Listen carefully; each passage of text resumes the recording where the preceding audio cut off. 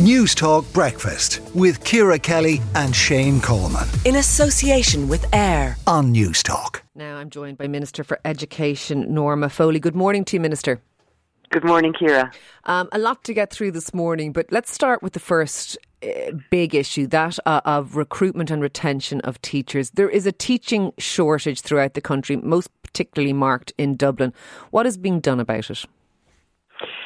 Thank you, Ciara. Could I just, at the outset, just want to acknowledge that I'm very conscious that the family of Private Sean Rooney are today and tomorrow indeed preparing for a funeral, and I know all of us across the country are sending our absolute solidarity and sympathy to them, and I just want to acknowledge that at the outset, and of course also our thoughts and prayers with Trooper Shane Carney in his recovery. But just in terms of teaching supply, look, I want to acknowledge that in terms of availability of staff, that is something that's not unique to the education sector. We're seeing this right across society, whether it's in healthcare or whether we're seeing it in retail or hospitality or whatever. There are challenges. But significant work has been put in place by the department in consultation and support of with the partners in education in terms of looking at a variety of different mechanisms that we can utilise to maximise the number of staff that are available. But I do want to acknowledge, I suppose, that for the first time in a long number of years, we're seeing year on year an ever-increasing number of teaching staff employed in our schools. This past year alone, we're seeing more than 8,000 additional teachers come on stream. That's in around 12% of an increase over the last number of years. And that's as a consequence of some very positive and very welcomed measures into our schools. So in the last 3 budgets over which I've provided, I've ensured that there's been a 1-point reduction in the pupil-teacher ratio. So we now have the lowest pupil-teacher ratio at 23:1.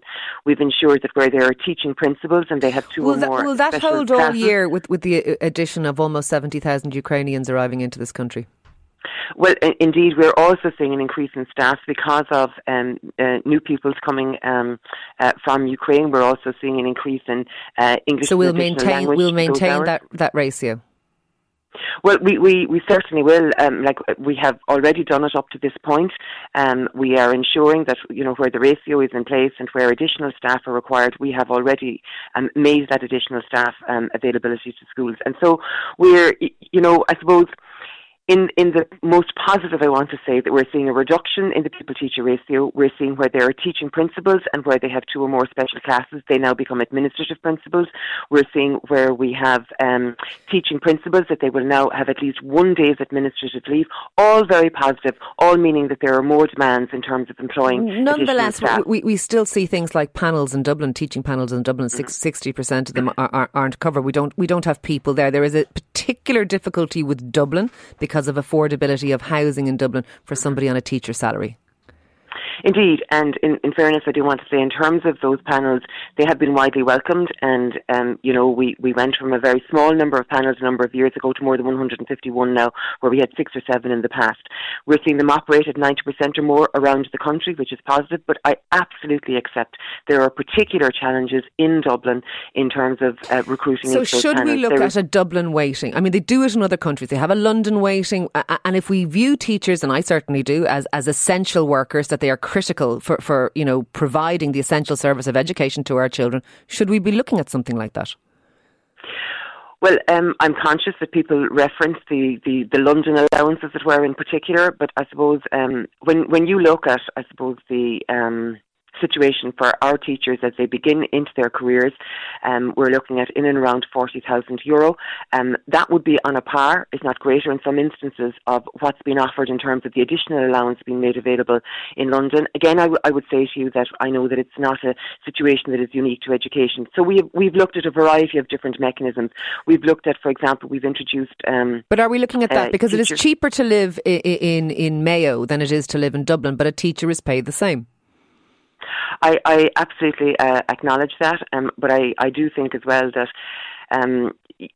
the salary that is available to staff is a salary that's available across the country.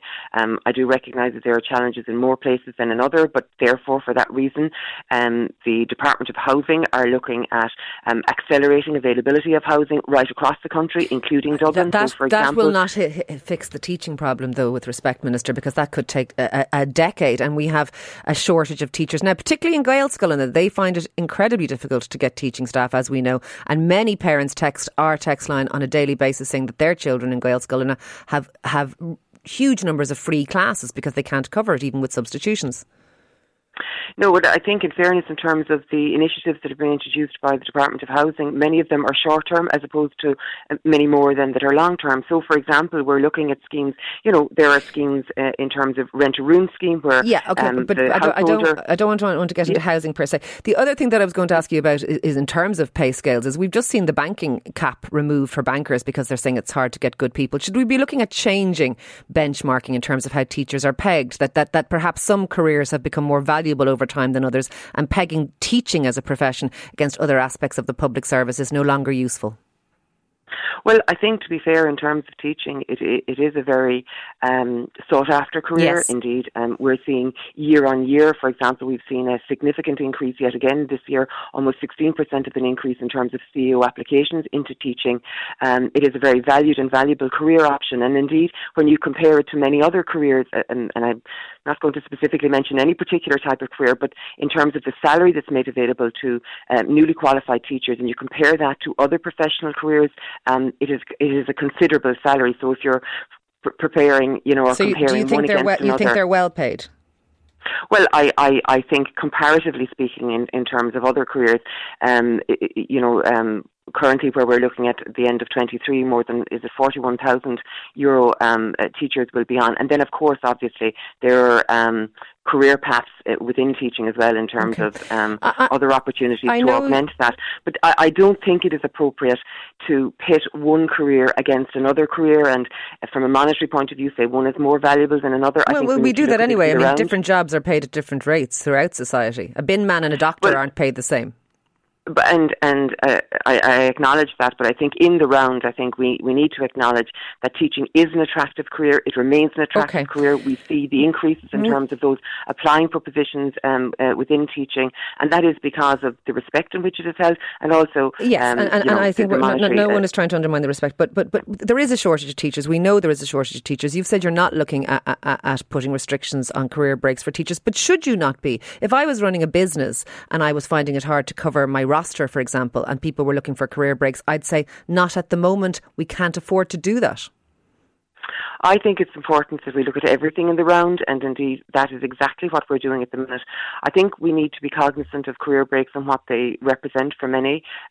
For many of those who take career breaks, it's to facilitate them. For example, there might well be childcare considerations. And that would be true of every job, Minister. But if you can't cover your roster, and we can't cover our rosters at the moment, we have a shortage of teachers, should you not be looking at that? Absolutely, and I want to acknowledge for, and then across other careers as well, it can be for illness within families or whatever.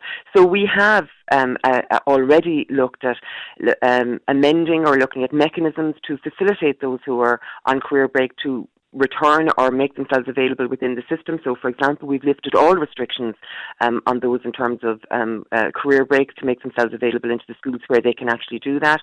We've done the same for job share teachers. We're also looking at and working with the Teaching Council, where they have now agreed that teachers who qualify in the UK, that they can do their induction in Ireland. We've also asked... So you are streamlining, because we've had a huge amount of people contact us on this programme about the difficulties for overseas qualified teachers being unable to work in this country. Is that's going to be addressed?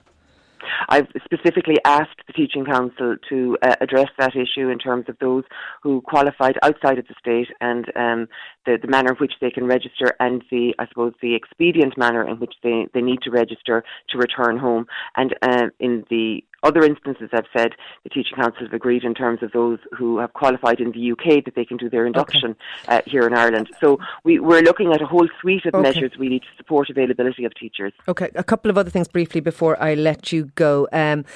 The government inquiry into the allegations of abuse against the Spiritans. Now 500 different people have come forward with allegations. That's going to be delayed until the new year. Why is that being delayed?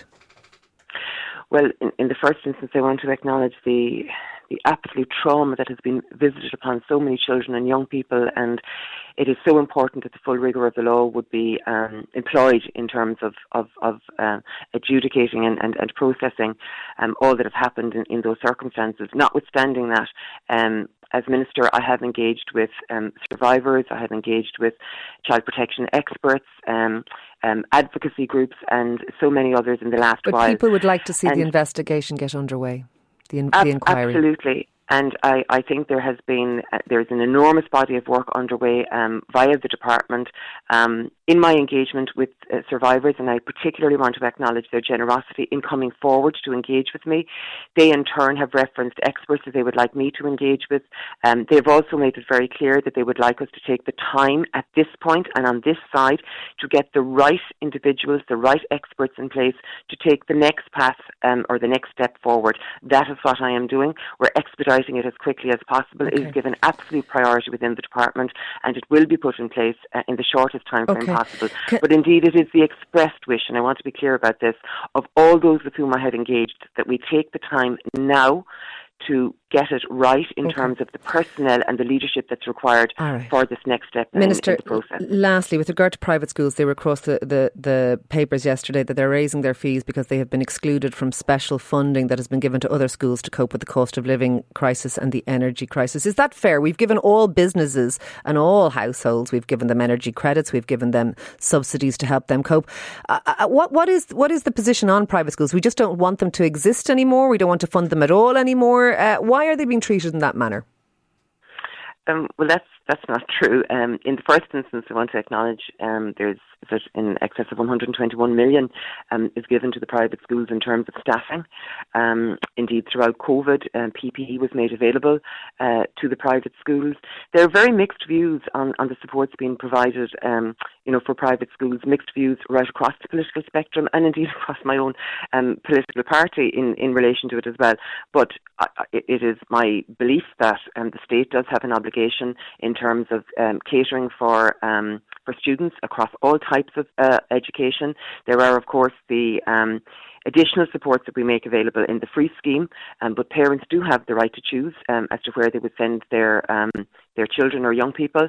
The state is providing as I say, resource into the private schools, but there are obviously, as you will understand, greater resources being provided into the schools that are in the free scheme. So I think it's a matter of balance.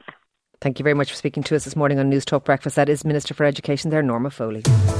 News Talk Breakfast with Ciara Kelly and Shane Coleman. In association with AIR. Weekday mornings at 7 on News Talk.